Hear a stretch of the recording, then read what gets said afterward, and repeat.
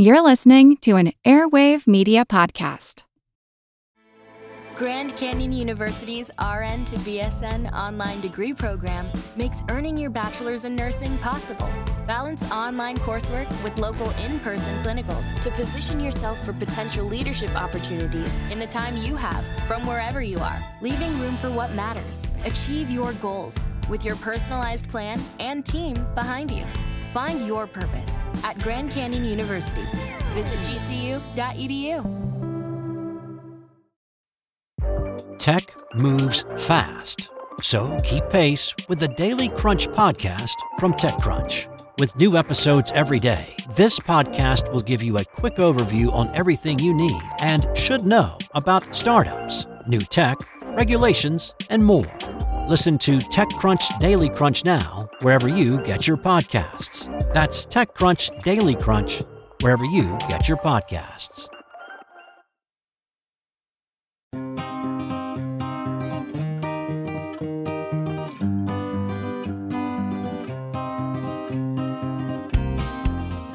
You know, when I was a kid, I used to read the horoscope in the back of the newspaper there. I was kind of amused. I don't think I thought it was real even then, but on the other hand, some of it seemed to ring true. They said, you know, you're going to be worried about this, that, and the other, and sure, an exam was coming up. Well, did it change any of my behavior? Who knows? I'm Seth Shostak. I'm Molly Bentley. Welcome to Big Picture Science, produced at the SETI Institute, where researchers investigate the nature and origin of life. If you want an explanation of human behavior, you have many scientific disciplines to choose from. Neuroscience, biology, and psychology, for example. But some people prefer an end run around science, saying that the explanation for what we do lies in our stars. Astrologers claim that rising signs, retrograde planets, and your birth chart reveal your motivation and destiny. And while Mars may be in retrograde, interest in this ancient superstition is rising, and half of the American public continue to consider astrology at least somewhat scientific. In this episode of our monthly look at critical thinking, why What's Your Sign has returned as an icebreaker, and why the truth value of this ancient practice has no bearing on its popularity. It's Skeptic Check, Astrology Ascending.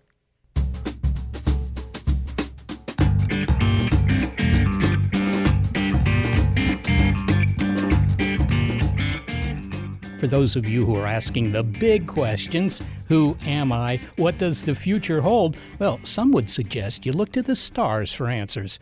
But first, grab your smartphone.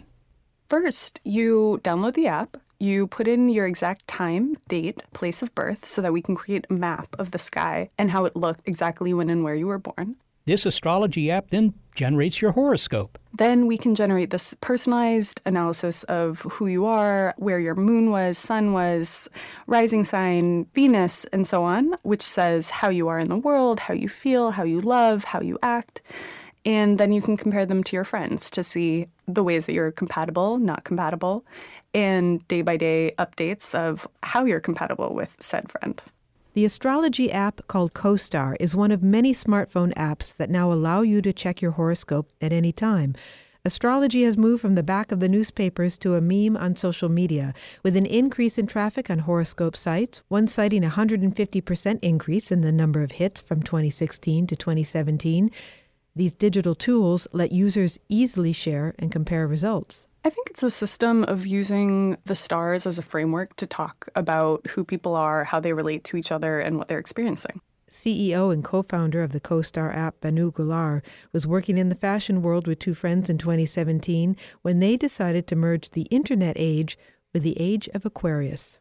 I've been into astrology for a really long time, and we really thought there was this amazing opportunity to take this thing that all of our friends were using to talk about who they are, how they relate to each other, what they're experiencing, and move it online with everything else. And as an indication of how astrology is using contemporary technology, she says that her app uses artificial intelligence and data from NASA to generate its horoscopes. But in some ways, interest in astrology has not changed. More young people may be following it, but some statistics haven't budged. The National Science Foundation says that the number of Americans who think that astrology is scientific, or somewhat scientific, is still high, but remains hovering around 50%. But the fact that astrology is not science seems to be irrelevant to those who claim that it's helpful. Astrology has these special ways of thinking about what the sky looks like that pull out what's important to astrologers. So there are stars in the sense of the constellations. That's stuff like Scorpio, Cancer, Pisces, Virgo. And then there are planets, which in astrology include the sun and the moon, often referred to as the lights.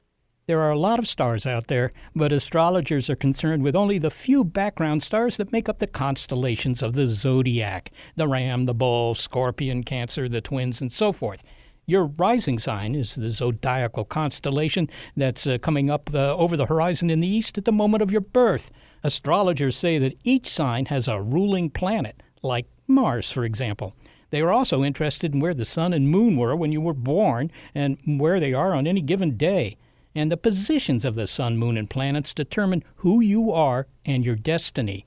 As for what we can learn from your astrological chart, your chart says, okay, if the sun was here when you were born, that determines your ego, your identity, your role in life. That's your sort of standard, what's your sign? You have your moon, which is more your emotions, your moods, your feelings. You have your Mercury, which is how you talk, how you speak, how you think.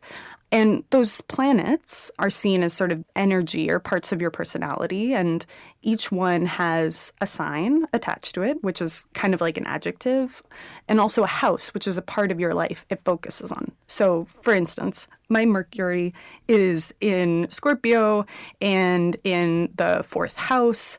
This means that the way that I speak is really intense, and I'm liable to spend a lot of time thinking about my home and family. But the big question is, how does astrology work? What is the mechanism by which the stars and planets influence our personalities or our destiny? I mean, honestly, I think that question's a little bit besides the point. So I think that question can be answered in two different ways. One way of thinking about it is as pure correlation. There are correlations between birth month and certain personality types. Something like the Saturn return every 30 years, Saturn returns to the same place in the sky that it was when you were born. And for astrologers, that's a time of like dealing with responsibilities and limits and boundaries. Most people would just be like, yeah, people tend to freak out when they're 29 or 30. I don't know why, but it seems to happen. I think the other and probably more important way of responding to that is like, it doesn't really matter.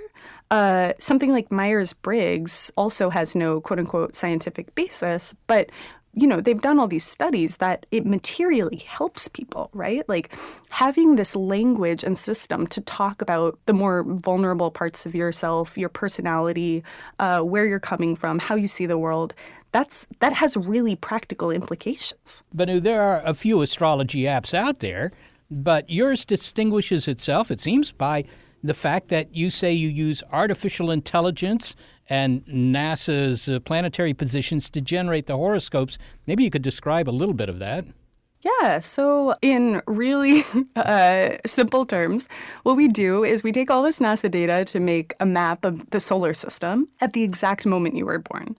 And then we transform that to a local version of that map so we can see what the sky looked like when you were born from where you were born. So I was born in Houston.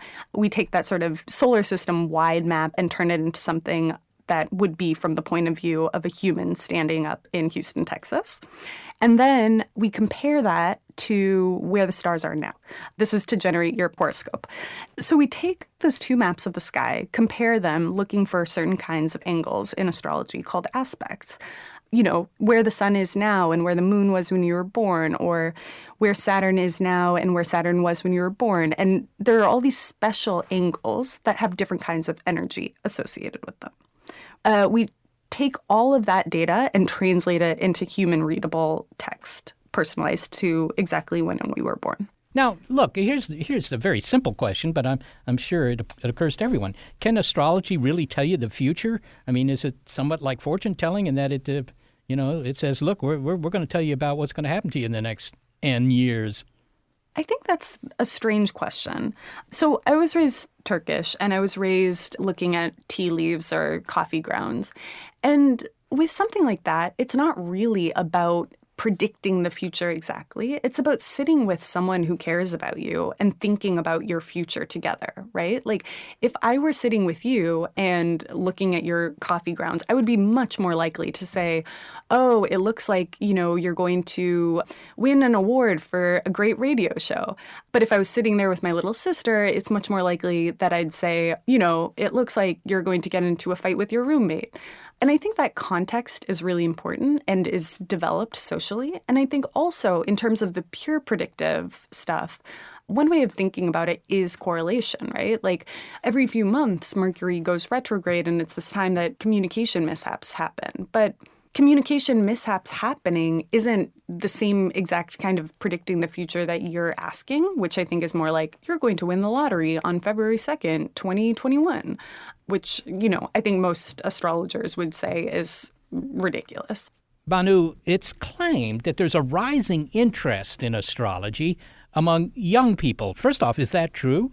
Yeah, I think there's a ton of data to support it, like tripling on Facebook, doubling on Twitter, engagement with astrology content. It's huge, and it's only getting bigger. I see. And what's your understanding of why this is?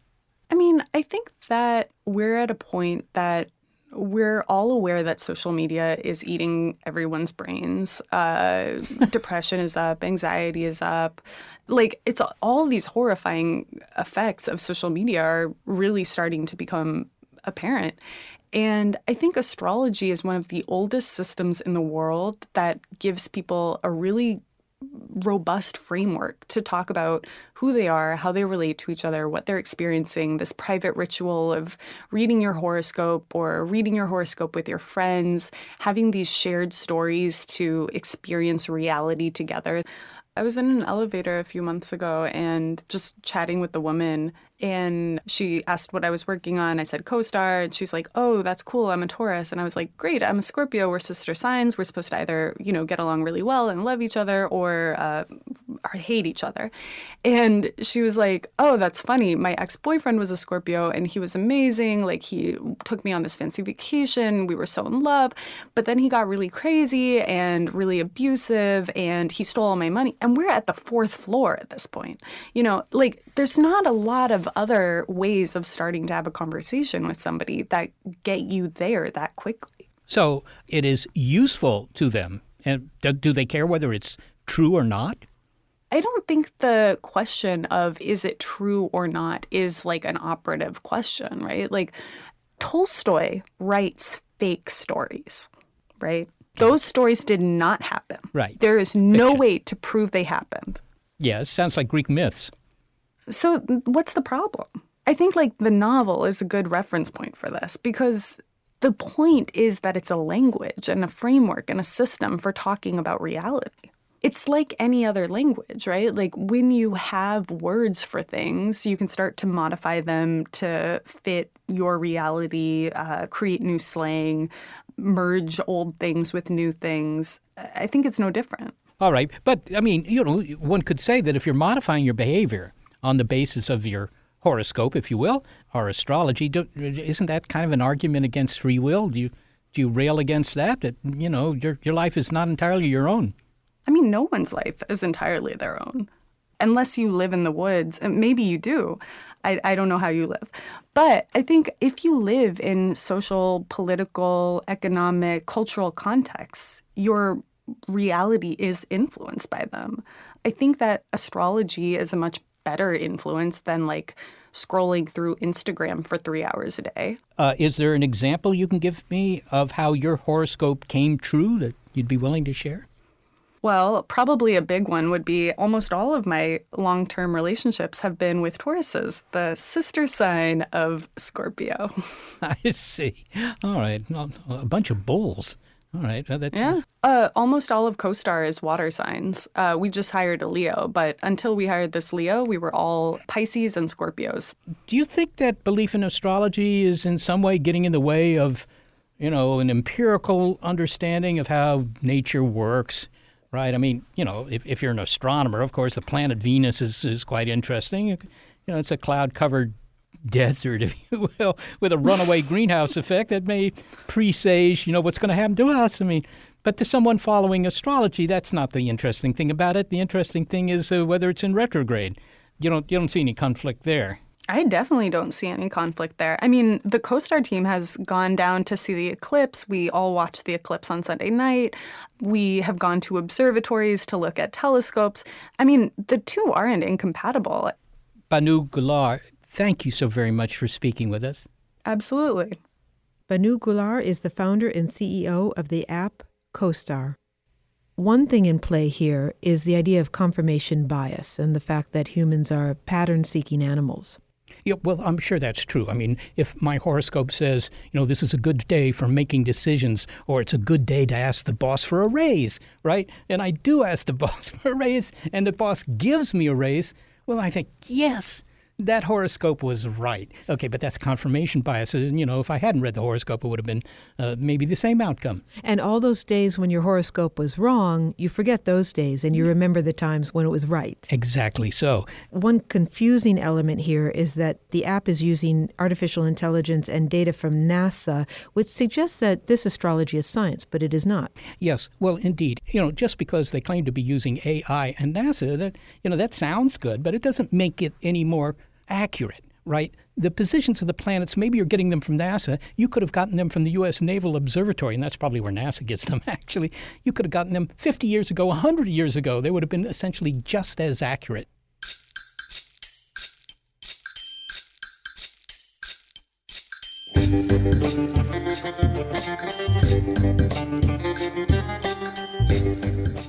Well, reading my horoscope here, it says, a misunderstanding of your intentions will fill your inbox with irate email. Stay your course.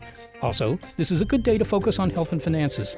Okay, well, I'm not saying that astrology isn't fun, but I am skeptical of its efficacy and accuracy, and I'm not the only one. I think astrology is an ancient superstition left over from a time when we huddled around the campfire, afraid of the night, and worried about the vengefulness of the gods. An astronomer has lined up a few questions for astrologers. Next, it's Skeptic Check, Astrology Ascending on Big Picture Science.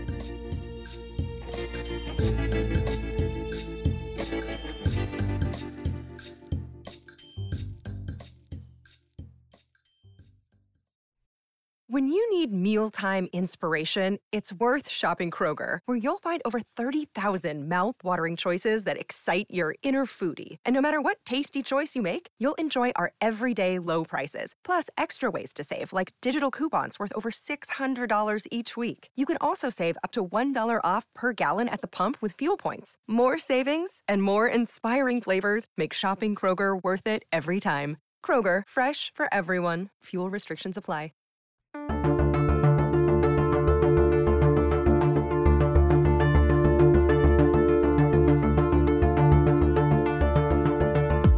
We've been talking in this episode of Skeptic Check on Big Picture Science about a seemingly growing interest in astrology. The Greek roots of the word astrology, astro, meaning star, and logos, meaning study. And after all, every culture has looked at the sky, seen the stars, and thought that they might have some profound effect on their lives, that were somehow connected to them. But despite the fact that they both use the Greek word astro, astronomy is different from astrology. Astronomy today refers to the scientific study of the stars and anything else in the cosmos. But both astronomy and astrology share some common terrain, namely the solar system. So both astronomers and astrologers might refer to Mars being in retrograde, for example. So for an astrologer who believes that each planet somehow wields energy and influence on individuals, Mars being in retrograde might mean a waning of your passion. But I would argue as an astronomer that Mars being in retrograde is actually more interesting for another reason. This optical illusion gives us an important hint about the structure of our solar system.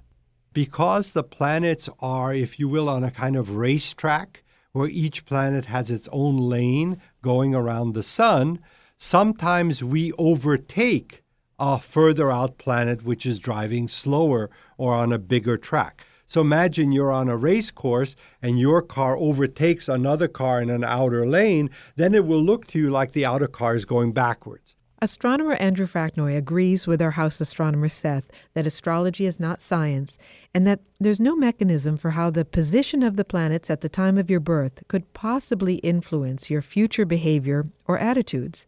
However, as we heard, the fact that astrology is not science is irrelevant to those who follow it and say that it works. So how do we know that astrology is not science? I mean, what does it mean to say that it works? And is there any harm in believing that? Professor Fracknoy has given a lot of thought to these questions over the decades as he's witnessed American popular attention to astrology wax and wane. There have been great waves of interest in astrology, going all the way back to the coronation of Queen Elizabeth, of all things. That was one of the times when there was tremendous press interest and for a long time not much news. And so the press got the idea of interviewing British astrologers, and that went in those days viral. And there became a lot of interest in astrological predictions. In the 1970s, when New Agey things were popular, again, astrology enjoyed a kind of renaissance. And then things have gone up and down in terms of the public interest surveys, showing that there's been times of great interest and times of lesser interest.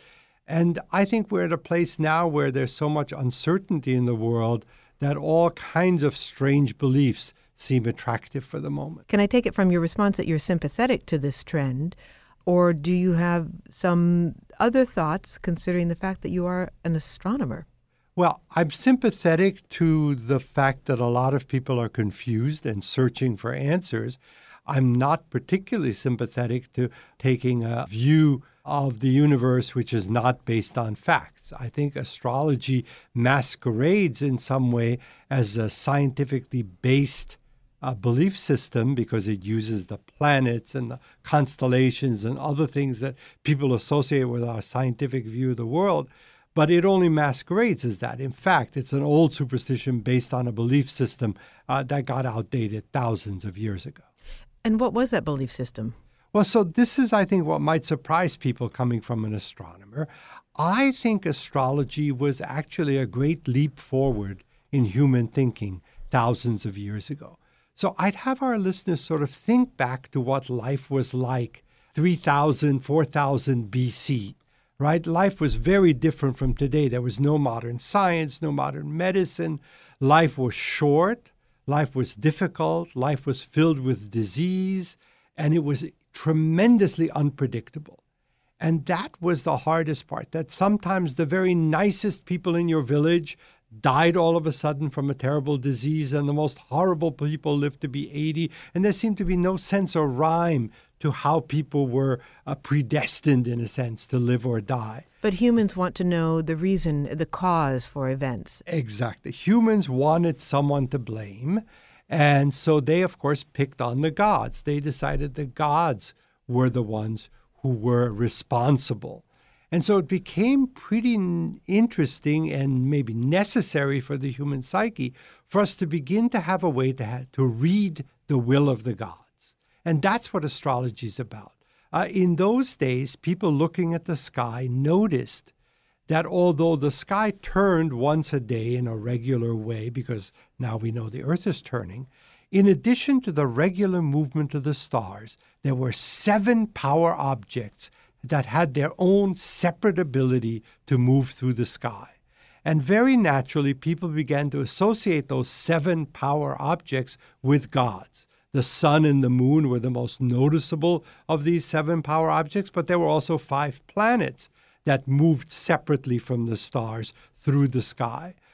So important, in fact, were these 7 power objects that people gave a whole new unit of time to them, the week. The days of the week are named after those power objects. In English, the Sunday and Moon Day, which we call Monday, are obvious. The day before Sunday is Saturn Day.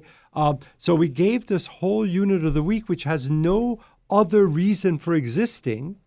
We gave it because we were paying tribute to these 7 power objects in the sky. And certainly they have an influence on our behavior. Moon Day is the least favorite day, we could say, for most people. And people love Saturn Day and Sunday, that's right. So as people began to follow these 7 power objects, thinking that they would learn something about the will of the gods by doing so, they discovered something quite surprising. They found that these 7 power objects didn't wander all over the sky. Their motion was confined to a strip of sky, to a zone around the sky. And that immediately began to seem important. Why were the gods confining themselves to that place? There must be something about that zone that's important. Because many of the groups of stars in that zone happen to resemble animals, they gave it a name. They gave that zone a name called the zodiac, which we now pronounce zodiac, but a zoo is where you find a lot of animals. And they thought that that strip of sky was the home of the gods. And then here came the brilliant idea. If at a magic moment in a person's life, we could figure out where each of the gods was in the zodiac, in this home region, then we might be able to figure out what the gods have in store for that person. So what's the magic moment in the life of a person? It's the time they're born. And from this came the very simple idea, but also profound idea of astrology, that if at the moment a person is born, you see where these 7 power objects, these 7 gods are located in the zodiac, their position and their relative position could tell you something about the person's life and destiny.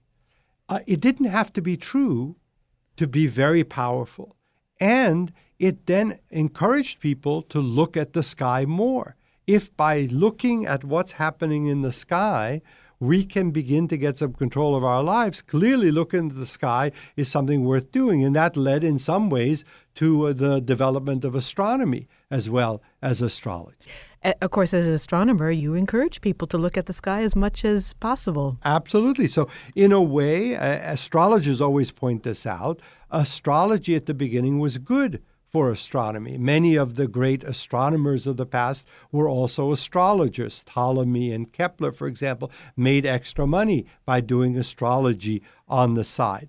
What we then discovered, though, is that this sense of control, leading finally to what we might call modern rational thinking or science, led us to understand the universe in a much deeper way. We now know that Jupiter and Saturn are not gods. They are worlds, fascinating, complicated worlds. And certainly these physical bodies don't care about Madonna's love life or any of the things that we use astrology for. Well, Andy, what is your opinion then, or what is your reaction to the people who follow astrology who will say that it is not science, they will agree with you on that, but still claim that it works, that it's helpful to people? Yes, and what people often say when they say that is that it's not that the essence of it works, but that it's a beautiful overlay. It's a way of telling stories. It's a way of finding commonalities. And it's really just psychology, but that this overlay of thinking about the planets somehow helps people. And so to me, that's an interesting proposition, but it seems to me that psychology already works. Psychology already allows you to tell stories. There's no need for this extra trapping.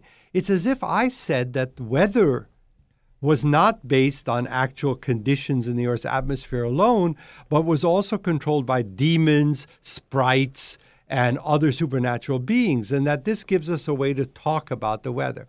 Well, yes, you could say that every wind was blown by a demon and every rainstorm depends on a sprite, but why do that? It just makes the weather needlessly complicated. We can talk about the weather without this. So same with, I think, looking at your own personality or who you're compatible with. Yes, you could put in this whole extra layer of who's got what sign and where the planets are.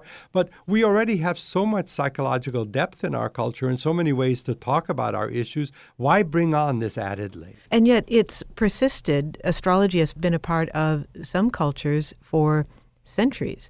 Indian cultures, Chinese, and European cultures. Well, first of all, I would say even longer, not just centuries, but millennia. We trace the origin of what today we would call astrology back to the Babylonians many thousands of years BC. So the fact that something persists and has temptation doesn't necessarily mean it's right. There have been many ideas in human culture that have persisted for a long, long time, but have no basis in fact. What we need to do with anything particularly like astrology, which claims to have very specific predictions, is to test it. Like anything else where there are claims, the best way to figure out whether the claims are right or not is to say, well, let's do some experiments. Let's figure out whether or not this thing actually works the way the proponents claim it does. So I understand that you have a few questions that you would pose to astrologers. I do. One of the things I was asked some years ago was to write an article from a skeptic's point of view about astrology, and I came up with some questions that I think our listeners might enjoy thinking about. So my first question is, isn't astrology a form of bigotry? Because we've learned in our culture that bigotry is judging people by accidents of birth. For so long a time here in the United States, for example, people who were Irish or Italian were looked down upon because of the country they came from. We judge people by their religion, which they have no control over. They're born into a family. So in the same way, your astrological sign or the aspects of your horoscope are accidents of birth, and judging people by them might also, I think, be considered a form of bigotry. Another question I have is, if you read the astrological predictions in the newspapers where the world is divided into 12 categories by your sun sign, what's the chances that 1/12 of the world is going to have the same kind of day? It's really pretty amazing that people think it's very deep to be divided into only 12 bins with all the billions of people in the world. But it comes back to this question of, are the people who would say, okay, we're not saying that it's science. We're saying that this is helpful to me, and maybe it's even fun. So the question to you as an astronomer and a scientist is there any harm in that? Is there any harm in people practicing astrology? Well, yes. So there are many instances in which people, quite confused about choices in their personal life, in their work life, beset with medical problems, will go to an astrologer because they want someone to give them a definitive answer. And an astrologer can do completely the wrong thing for them. Astrologers have broken up marriages. Astrologers have given people bad work advice. And most particularly, people who go to astrologers and other pseudoscientists for medical help then wind up not getting the proper medical help they need and being much worse off. So very specifically, yes, you can imagine cases where it's not just fun cocktail party conversation, but we're talking about people making crucial life decisions based on this completely unjustified and untestable idea. Now, we've been talking about the phenomenon of people following astrology, but maybe not considering it scientific. They describe it as being in this gray area of something that works, but it's not science. However, there is a percentage of the American population, roughly half, according to the National Science Foundation, that thinks that astrology is either science or somewhat scientific. And I'm wondering how we make sense of that statistic. You're referring to the National Science Board, which is funded by the National Science Foundation, doing every couple of years a National Science and Engineering Indicator Survey. And they ask questions about a number of beliefs at the fringes of science during that survey. This has been done for years, and the belief in astrology as being scientific has gone up and down. There have been times when more people believe it's either slightly scientific or maybe it's really scientific. Of course, most people are not that good at making distinctions about what exactly is science and isn't science. The fact that it has science words in it might lead people to think it's more scientific. I think you'd have to probe much more deeply to know what percentage of the United States takes astrology so seriously that they guide their lives by it. I suspect we're much lower than 50%. I suspect we're in the 20% range from surveys I've seen of people who actually seriously guide their lives. That's still a lot of people if it's 1/5 of the population, but it's nowhere near half. I myself occasionally read my horoscope in the newspaper just for the fun of seeing how vague and silly it is, and I don't think I've been psychologically harmed by that. So if that's all you do, or if you compare sort of indicators of what your sign is like in the general scheme of things with other friends, I don't think that this is going to cause you tremendous problems later in life. I think it's people who take astrology as so profound a belief system that they guide their actions by it, where I'm a little bit worried about the danger. I never thought I would ask you this, but Andy, what's your sign? My sign is do not disturb. You've had that joke waiting in the Yes, wings for a that's while. right. Well, now that you shared your sign with us, Andy, you're also, of course, an astronomer. When is the last time that you looked through a telescope, and what did you see? Well, I look at the sky pretty regularly, just an occupational hazard.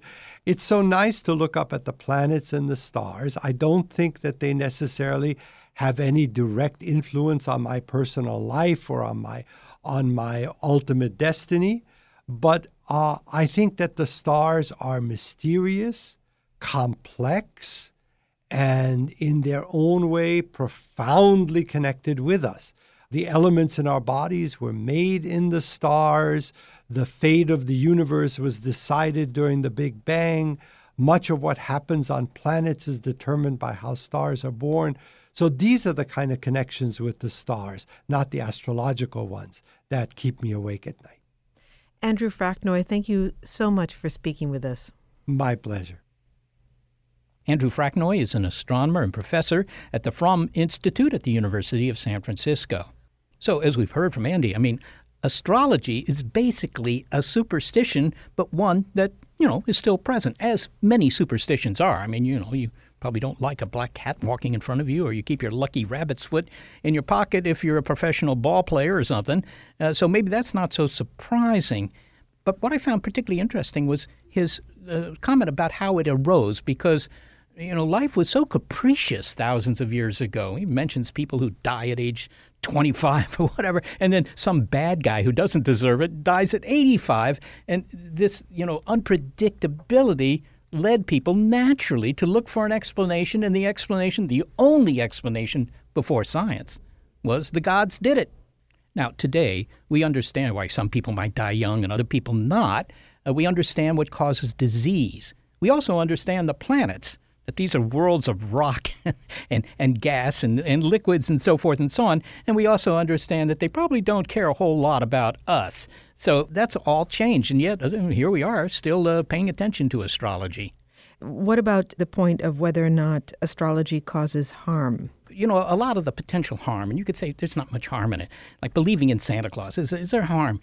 Here there might be harm because of the opportunity cost. In other words, instead of basing a decision on some sort of logical reasoning, or in some cases even science, instead of doing that, you're basing it on a mechanism that's, really no different than throwing dice. How do we know that there's no mechanism by which the stars and the planets influence our behavior here on Earth? Well, nobody has ever suggested one that I think works. To say that they have energy and all that sort of thing, this is just sort of woo-woo talk. That doesn't mean too much. What I worked out this morning was that the gravitational pull of Mars on a baby who's just been born is less than the gravitational pull of the office building across the street from the hospital. But nobody's casting horoscopes on the basis of those kind of gravitational pulls. So obviously, it's not gravitational. It's certainly not magnetic. Mars doesn't run into the hospital or anything like that. So if you don't have any conceivable mechanism here, if nobody's come up after thousands of years with some idea of how this might work, you have to say, maybe it doesn't work.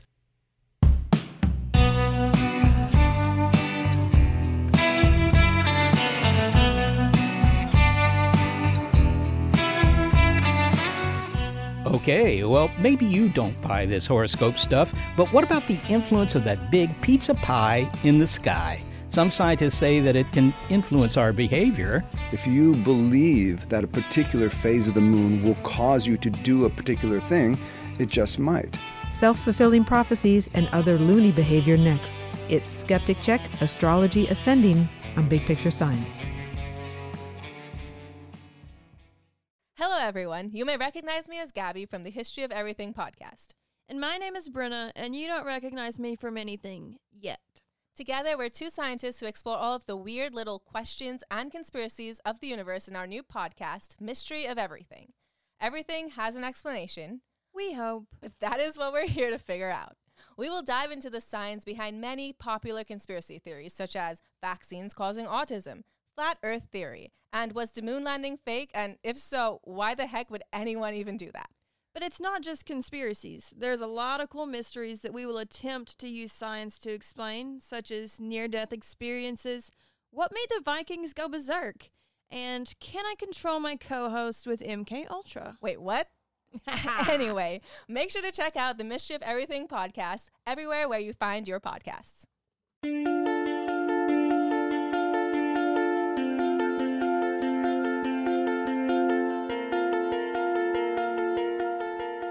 We've been talking in this episode of Skeptic Check on Big Picture Science about why some people follow astrology, even though there's no scientific evidence that the stars or planets have any influence on your love life or career prospects. But as for what governs your nighttime activities, well, that's a different matter. Tomorrow night's the full moon. You're gonna change. You'll become... I know. A monster. The moon's supernatural influence on us is often the stuff of campfire stories and popular lore, but you don't need fur to sprout on your arms to think that silvery satellite exerts actual influence on us. Unlike the retrograde Mars and the rising Saturnian system, the moon is close enough to exert a significant gravitational force on us. After all, it's the principal cause of ocean tides. Its nighttime glow can, at the very least, scare nocturnal animals into the shadows, and the full moon is bright enough to read a newspaper by. That's something you can't say about Mars or Saturn. So it might make intuitive sense that the moon could cause some loony behavior. Females on the porch now, she has that keeps trying to call her, keeps coming after the caller. Robberies, murders, psychosis, emergency room visits. Popular belief is that the driver of much of that mayhem, like a zombie operating heavy machinery, is the moon. And why is it always a full moon or a new moon that's causing trouble? Why doesn't anyone claim that a gibbous moon, a partially full moon, makes them crazy? Oh, what's happening to me that I feel so unfulfilled? It's like I'm not quite all there. I'm not complete. It's just a phase. Wait a few days and you'll be fine. Either way, whether the moon influences human behavior is a popular area of research. There have been many studies, close to 100, and they've looked at things like murders and suicide, emergency calls, traffic accidents. As a neuroscientist at the University of Washington, Eric Chudler studies what motivates human behavior. And over the years, one subject about which he's received numerous inquiries from students was proving to be a real stumper. A common question that they asked me was, why does the moon make people go crazy? And why does it cause all this abnormal behavior? And I didn't know the answer to that question. And so I looked at all the published studies that were peer-reviewed, and I wrote up a website, and I let people see those data. And I said, here's the data. Come up with an answer for yourself. His collection of scientific studies is as long as the supposedly moon-governed behaviors are diverse.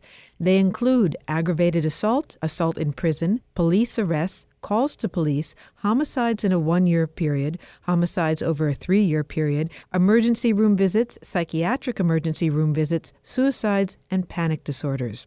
And the conclusion that Dr. Chudler hopes his students have come up with for themselves?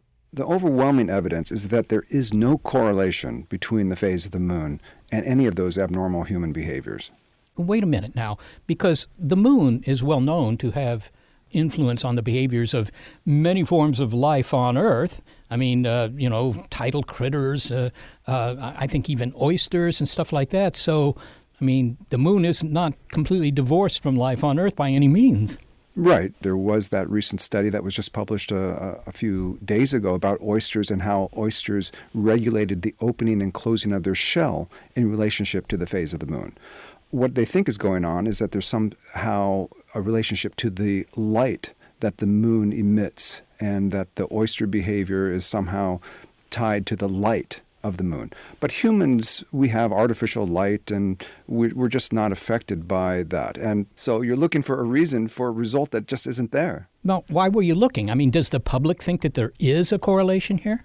Yes. In fact, there is a very strong belief in some occupations that the moon does have an effect on behavior. Some surveys that have been done has shown that crisis workers, even emergency nurses and doctors, have a strong belief that the moon affects behavior. And that's very interesting because these are highly educated people who claim that the moon is affecting the behavior of some of their clients. And the hypothesis that I have about why that may be true is that these people see bad things. They see accident victims. First responders, police officers have to go to some horrific events where things happen, and they notice that the moon might be full when these things happen. But if you ask, well, don't these things happen at other times in the month? They say, yes, it does, but we just don't notice. And one other thing is these occupations are very, very stressful. And sometimes these bad things happen for no reason. And so perhaps it's a coping mechanism in some of these occupations that by assigning blame to something like the moon, it helps them cope with these situations and reduces stress. Now, have you told this to students at the University of Washington? Because I would be kind of interested in what the younger generation might say to this, because they might have their own observations which suggest that the full moon does have an influence on their personalities or their experiences. I've spoken to many, many audiences, college students, even high school, middle school, and even elementary school students about the brain. And often I get the question is, well, don't people go crazy when the full moon comes out? And I reference these peer-reviewed studies that show no, if you really look at the data and you look for a correlation between these events, it really isn't there. And the overwhelming evidence with all of these behaviors is that there is no relationship to any phase of the moon and any increase or decrease in any of these abnormal behaviors. Now, in astrology, and there's a certain segment of the population that takes astrology seriously. Roughly a third to a half of the population in the United States apparently thinks that astrology is either scientific or somewhat scientific. The moon is one of the important players when it comes to a horoscope or other astrological readings, if you will. It controls certain aspects of mood and whatever. But I would assume that if that were true, then some of these studies should have found a correlation too. That's right, and they really don't. But believing in a particular idea or concept also can cause those particular behaviors to manifest themselves. So, in other words, a self-fulfilling prophecy. If you believe that a particular phase of the moon will cause you to do a particular thing, it just might. And in fact, a few years ago in England, in the city of Sussex, a police chief thought that there would be more crime during the full moon. And so do you know what he did? He put out more police officers and said, look for additional criminal behavior. And do you think arrests went up? Well, of course they did, because police officers were told, look for criminal behavior, and more police were on the street, so more arrests were made. So that's a good example of how a belief might actually cause the behavior that you're trying to study. But what I've found is that there's almost no studies that have shown any correlation, no relationship between the phase of the moon. You say almost no studies. Of course, I'm going to ask you, well, which studies did and why are you dismissing them? There have been a few studies, and as you know in science, that we look at significance, and we're never 100% sure. So these are statistical probabilities. There have been a few studies that have shown a significant relationship between the full moon causing additional abnormal behavior. In some cases, they looked at only a few cycles of the moon. And in some of those cases, those full moons happened on weekends or on holidays where you would expect more accidents or more unruly behavior. So methodology differed in some studies compared to others. And perhaps that is one reason why some studies have shown. But when you look at the overall data, it shows that the amount of credibility that you can give to the full moon is very negligible. Well, finally, Eric, there are some theories that suggest that thanks to the moon, life got started on Earth because of, tidal effects in these small, shallow areas of the ocean and so forth. It's kind of ironic that if the moon got life started, that it kind of lost interest in a way, but it hasn't because the tides are still there. I mean, obviously the amount of light and the tidal effects are the things that are affecting the critters that are susceptible to the phases of the moon, right? Yes, and it may be that with the advent of artificial light, perhaps some of our behaviors have changed. Maybe when we didn't have artificial light, we did things differently. I mean, the word lunacy comes from the luna, meaning moon, and it's possible that before we had artificial light, perhaps, and again, I haven't looked at the police reports from 500, 600 years ago, and I don't even know if they exist, but perhaps criminals used the full moon and the light of the full moon to do their nefarious actions. And the police were able to catch those criminals because the light was there. But nowadays, with artificial light, our human behavior just isn't tied to light of the moon any longer. But one thing, I've been saying all along that the full moon doesn't affect behavior. But in fact, let me contradict myself and say, yes, the moon has a terrific and a tremendous effect on human behavior. In other words, poets, artists, musicians, they all create masterpieces all about the moon. Books are written about the moon. Children's books are written about the moon. So our behavior is affected by the moon because we're interested in the moon. We're interested in what's out there. I guess from what you're saying, I shouldn't expect the hair on my arms to get any longer during the full moon. Oh, we'll have to check that out next time. Eric Chudler, thanks so very much for speaking with us. Thanks for having me. Eric Chudler is a research associate professor in the Department of Bioengineering at the University of Washington and the executive director of the Center for Neurotechnology. So the big picture in this exploration of astrology is that astrology is still not science. No, but, that's maybe the most interesting thing about it. It's become a system that pays no attention to science. It doesn't matter whether it's right or not. We talked earlier in the show about the idea of confirmation bias, and we heard that applies to our horoscopes because we tend to believe what we think is right and forget the horoscopes that were wrong. But we also heard that it plays into the situation of the supposed influence that the moon has on behavior because doctors and nurses in emergency rooms tend to remember those crises that were associated with the full moon. Guess what? There's always a confirmation bias aspect to this sort of thing. In the case of astrology, I understand why people find it interesting because, doggone it, just like our ancestors 4,000 years ago, there are things that happen in life for which there's no explanation. Sometimes they're terrible things, and we always want to know some reason for it. We look for a reason, and sometimes there is no obvious reason that science can give you or simply logic or whatever. And so they try something else.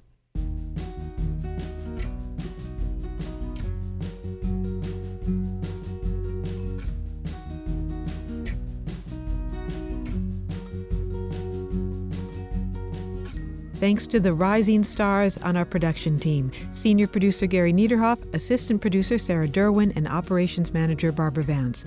I'm executive producer Molly Bentley. Thanks also to financial support from Rena Shulsky-David and Sammy David, and to the William K. Bowes Jr. Foundation.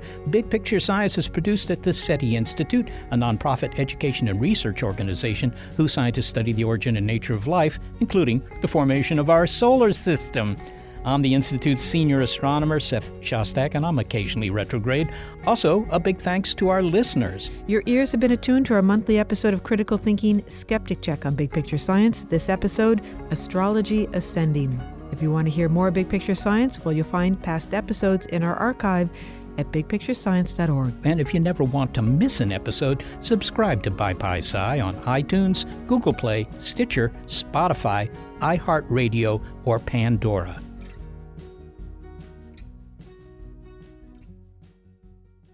Skeptic Check is brought to you thanks to a generous grant from the Trimberger Family Foundation. At the Trimberger Family Foundation, we hold that skepticism is a lamp that lights the way to truth. Trimberger.org. I'm Victoria Cash. Thanks for calling the Lucky Land Hotline. If you feel like you do the same thing every day, press 1. If you're ready to have some serious fun for the chance to redeem some serious prizes, press 2. We heard you loud and clear. So go to LuckyLandSlots.com right now and play over 100 social casino-style games for free. Get lucky today at LuckyLandSlots.com. Available to players in the U.S., excluding Washington and Michigan. No purchase necessary. VGW Group. Void where prohibited by law. 18+. Terms and conditions apply. Get ready to geek out. The Wired Science Podcast explores all the latest and greatest in science. Everything from strange diseases and biological breakthroughs to interesting tech and mysteries in outer space. Listen to Wired Science today wherever you get your podcasts. That's Wired Science wherever you get your podcasts.